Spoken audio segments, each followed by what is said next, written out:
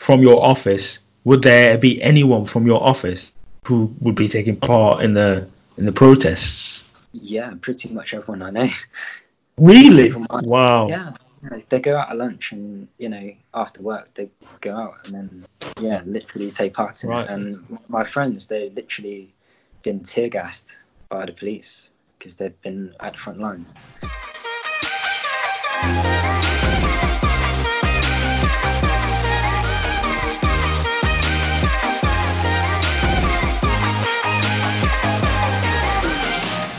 Hey, what's up? It's your boy Ryan, back with Mature and Cheddar episode 15, giving you those cross-Atlantic viewpoints from the UK and US about this weird and wonderful world that we live in. Don't forget to subscribe to us on Spotify, iTunes, YouTube, and follow us on Instagram at Mature and Cheddar. Today, Lewis and I are joined by one of our good friends from our undergraduate days at the University of Bristol, Gavin, who's been working in Hong Kong the last 4 years. We had the special opportunity to catch up with him and find out more about the Hong Kong protests. I guess from my point of view, obviously having not seen you in ages, I can't believe it's been a year already, but in that year, where you live, a lot has changed. Like, my girlfriend was there, working, as you remember, for free, I think 3 months, and when she was there, and when I was there for 5 days, it was, in inverted quotes, fine, normal, busy, super busy. I mean, I was shocked at how busy it gets during rush hour. I thought London was busy. I mean, that was a different level in the Octopus, what do you call it? The Octopus network, the tubes. Octopus hard, yeah. Yeah, it's crazy.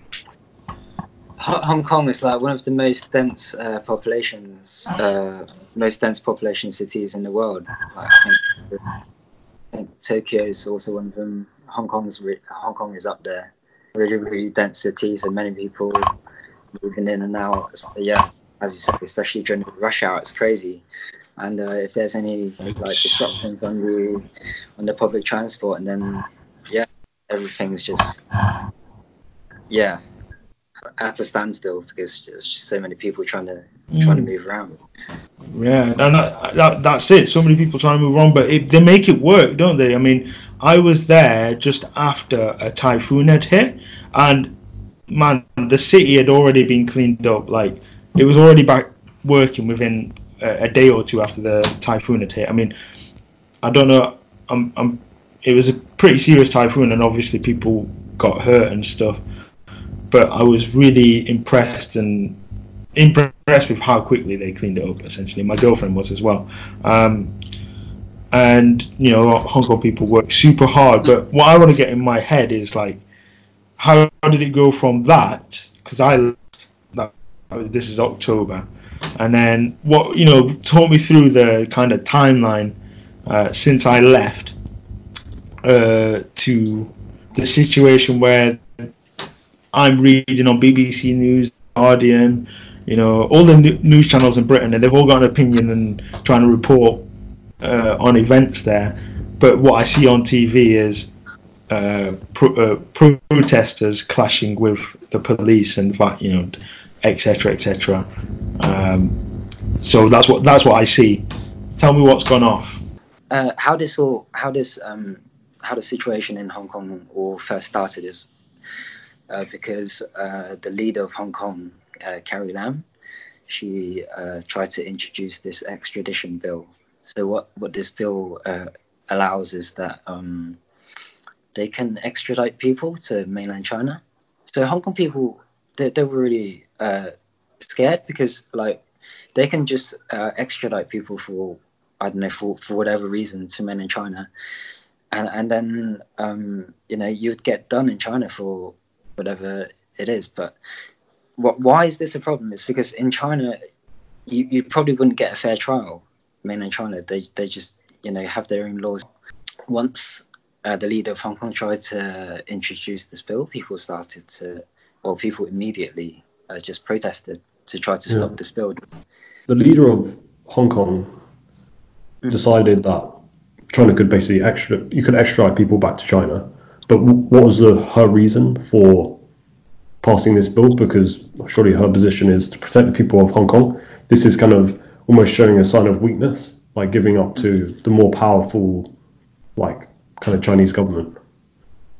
I think how this all started was because there was a Hong Kong guy who went to holiday to Taiwan with his girlfriend, and then the girl was like murdered or something, and so but then the guy came back to Hong Kong, and then I don't know the exact details, but the guy like got free because he wasn't in Taiwan anymore, so it was like not part of their jurisdiction, and so that's why the leader thought, if you could have the power to extradite someone to a foreign country, and then to prevent something like this happening again, because if the guy just come back to Hong Kong and then he can get away with murder or something like that. So I think that's how it all started. But then people thought, okay, if you can do that, but then even though I guess for that particular case it makes sense, but then if mainland China, because it's actually not uncommon, because what previously happened was like some artists or some journalists, they wrote something bad about China, and then suddenly they disappear from Hong Kong. I think people like captured him, and then they took him back to Hong Kong.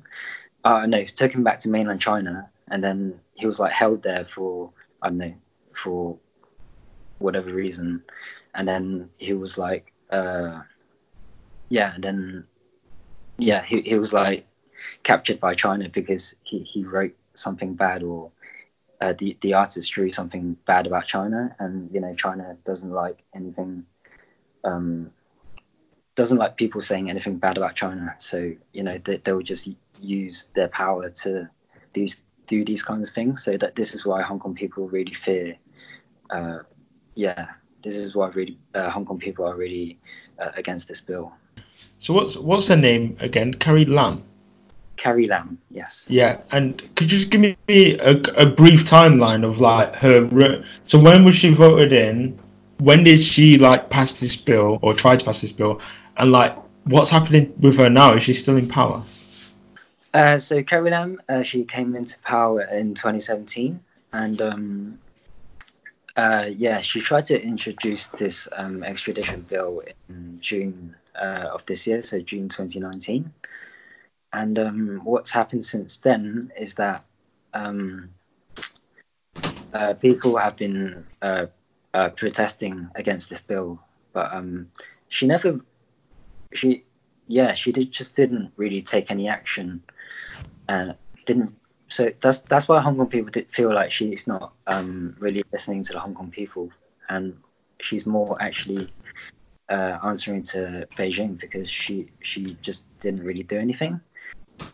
Yeah, so there's been ongoing process. So it's been going on for months and months, and nothing has happened. And at the time, the situation was already really bad. People thought, "Oh, this is like the worst process in Hong Kong," but nothing has happened. But the question is, like, why hasn't she done anything? Why hasn't she withdrawn this bill? Is it because Beijing is, is it because Beijing is the one who's controlling her and not allowing her to withdraw this bill? Like, so these were the questions that people were asking at the time. So, so who's really in control? Is Carrie Lam really the leader of Hong Kong, or is she really, just a puppet of China, like answering to China? So she can't, she doesn't have the autonomy. I mean, she doesn't have the power to withdraw the bill, because she has to get Beijing's permission, and obviously Beijing doesn't. Beijing wants this extradition bill to go through, because anyone who says anything bad about China can be extradited to China and then taken care of. So these protests has been going on for months and months and months. So since June. So how many months is that now? So 5 or 6 months now. And people are asking her to resign, but she wouldn't resign. And again, why isn't she resigning? Because the situation is so bad right now. Is it because China is not letting her resign? She has to clean up this mess because China is asking her to clean up this mess before she can resign. So again, like who's really in control of Hong Kong? So how bad are the protests?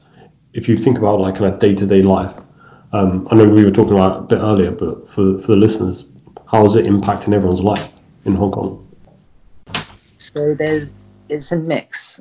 So there's a mix of at first there's been a lot of peaceful protests. So people just protesting on the streets, and these were. So I think if you organise protests, you have to get like approval. So these were like approved by the police. You're allowed to take to the streets and protest. And these were going on for the first few months. But again, the leader of Hong Kong is just like not really listening and not taking any action and not responding to the protests.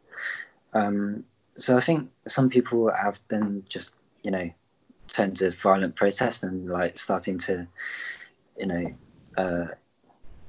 block roads, cause like trouble in Hong Kong. And this is how the clashes with police have started, because people are just taking matters kind of into their own hands and turning to violence. And then the Hong Kong police, they're like using questionable tactics against the protesters. Like they're using a lot of tear gas and excessive force, like just attacking the protesters. Like you would think that the police would be there to protect the Hong Kong people again. You would think the leader of Hong Kong would be there to listen to the Hong Kong people, and the police would be there to protect Hong Kong people. But from the videos that you can see online, it's like the police are, they just look like they're just attacking Hong Kong people.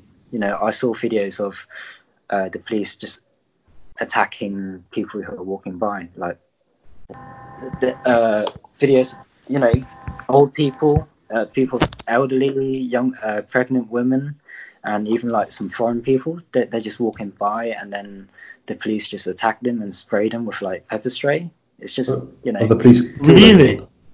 Yeah, I'm not kidding. Like pregnant women, they're just like taking them down and then like spraying them with pepper spray. Elderly people, they're literally just standing there. They're not causing any trouble.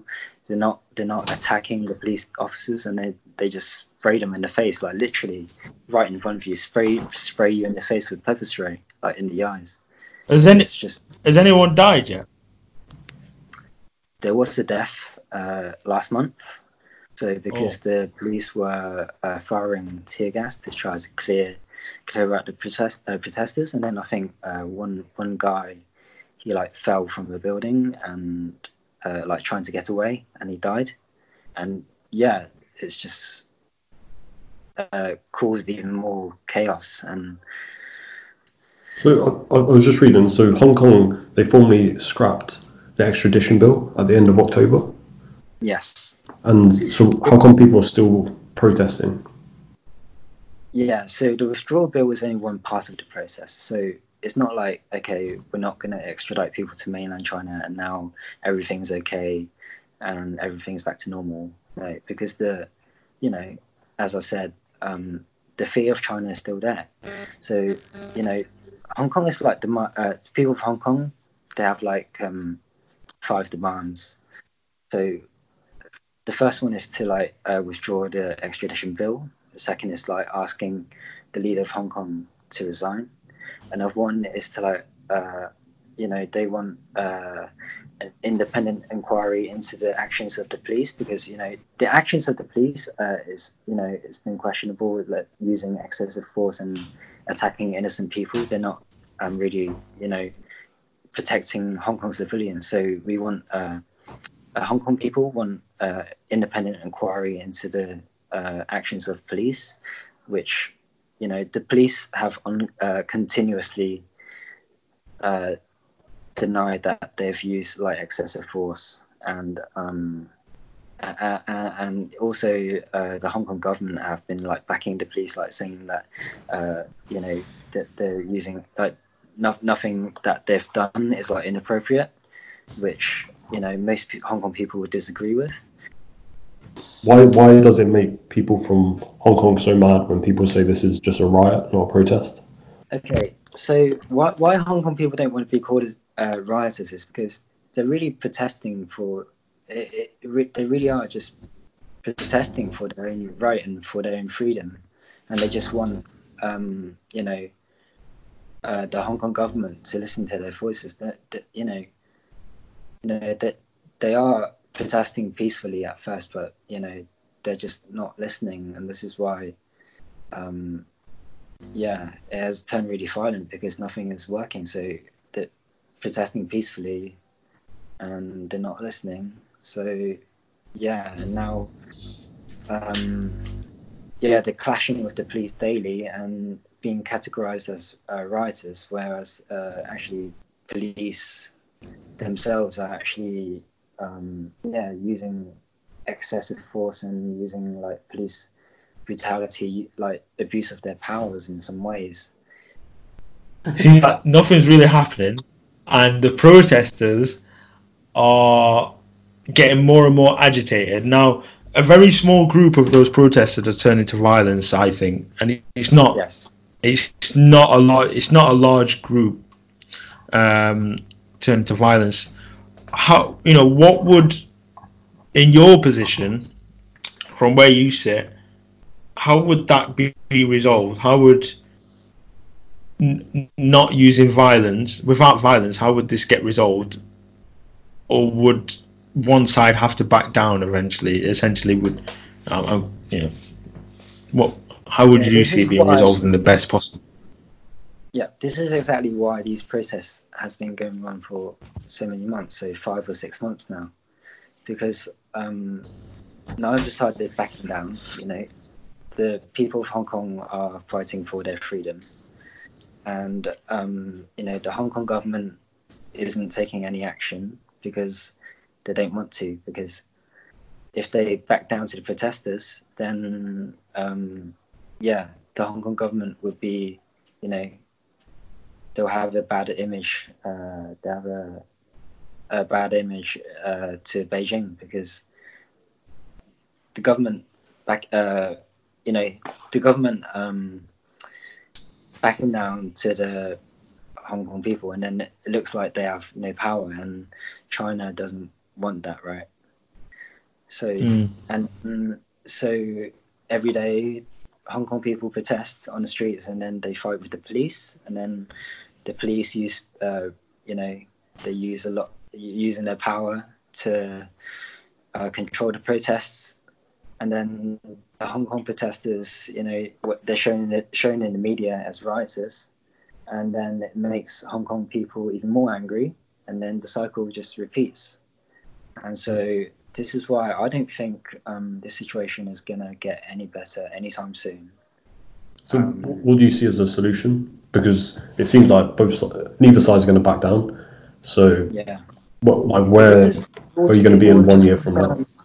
Yeah, it just all comes down to the question of, so who's really in power? Is Hong Kong government in power, or is it China? So if Hong Kong government is in power, then why aren't they listening to the Hong Kong people? You're the Hong Kong government. You're supposed to be acting in the best interest of the Hong Kong population, but you're not listening to them. So does this mean that China's in power? So you're answering to China. So you're acting in the best interest of China. So so either China do something about it, or the Hong Kong government listen to the Hong Kong people.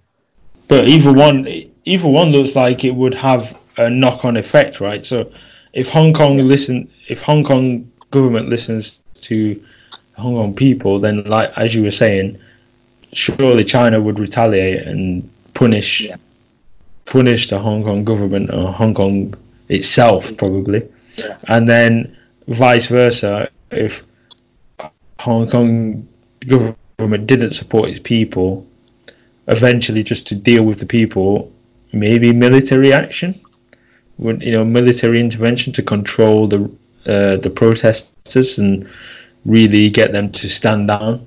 I'm not sure. It didn't look like it has like you said, it's not going to end for a while if it remains as it is in a little bit of a stalemate. But it doesn't look like it's going to have a happy ending either, from where I'm sat. Yeah, it just doesn't look good for Hong Kong right now, and especially Hong Kong. Has long had its status as Asia's main financial hub. It's actually really under threat right now because businesses want to pull out of Hong Kong, and Hong Kong it kind of relies on its financial services sector to thrive, and Hong Kong GDP has I think in the last quarter has turned negative, and it's quite likely to go into a recession if it continues, because businesses is not doing good. Tourism has worsened, and just on a daily basis, businesses trying to operate is quite difficult because the transport. So the main Hong Kong. So you've been to Hong Kong, everyone relies on the MTR and the bus. Excellent. It's an excellent system. Yeah. Yep. And it's actually, it's been struggling to operate, normally because there's just been so many disruptions. MTR stations are being closed. Several train lines have been so services on train lines has been suspended due to the protests. People can't get in and out to work. On weekends, everyone has to stay at home because just it's not safe to go out, and there's no train or bus service, and so even if it's not tourism, it's just normal daily businesses have been really badly affected. The media, they make it out as if it's only young people, so you're uni students and people who just came out of uni. But actually, a lot of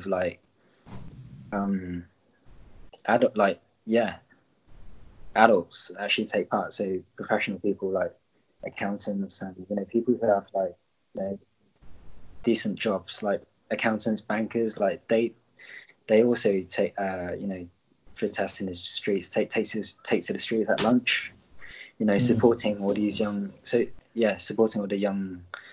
That was going to be my question, actually. One of my questions, what percentage would you say? So, if you we're not going to talk about the podcast where you work, just in case. But from your office, would there be anyone from your office who would be taking part in the protests? Yeah, pretty much everyone I know. Really? Wow. Yeah, they go out at lunch, and after work they go out and then. Yeah, literally take part in it. And my friends, they literally been tear gassed by the police because they've been at the front lines. Yeah, wow. So people actually they are really serious about it. It's not it's not a joke. It's not for fun. They literally are fighting for what they believe in. That's it, and that's the only way. I guess I'm starting to see that, when you say stuff like that, friends, people, it makes it a bit more real. Starting to see how serious it is, because put myself in my own, just where I sit, like I said just a minute ago, there's people in Parliament that we elect who do a lot of fighting with words on our behalf. Yeah, and that's what a brilliant privileged system we're fortunate to live in Britain, and it seems like that system, what little bit of that system you had in Hong Kong is basically failing right now. Where the government should be listening to its people, it's not, and there's no debate, there's no discussion. It's literally totalitarian rule. So Yeah. yeah, I think you summed pretty well there with that last point, I think. As I said, like Hong Kong has this one country and two systems. That's how Hong Kong works. It's like the one country of China and two systems, so separate from China. It has its own system, but now the whole system is like under question because, you know, is it really one country, two systems, or is it one country and one system? And if that's under threat, then the whole, you know, attractiveness of Hong Kong to foreign businesses is also under threat. Thank you so much for tuning in to this week's episode of Mature and Cheddar on the Hong Kong protests. Don't forget to subscribe to us on Spotify, iTunes or YouTube. See you guys next week.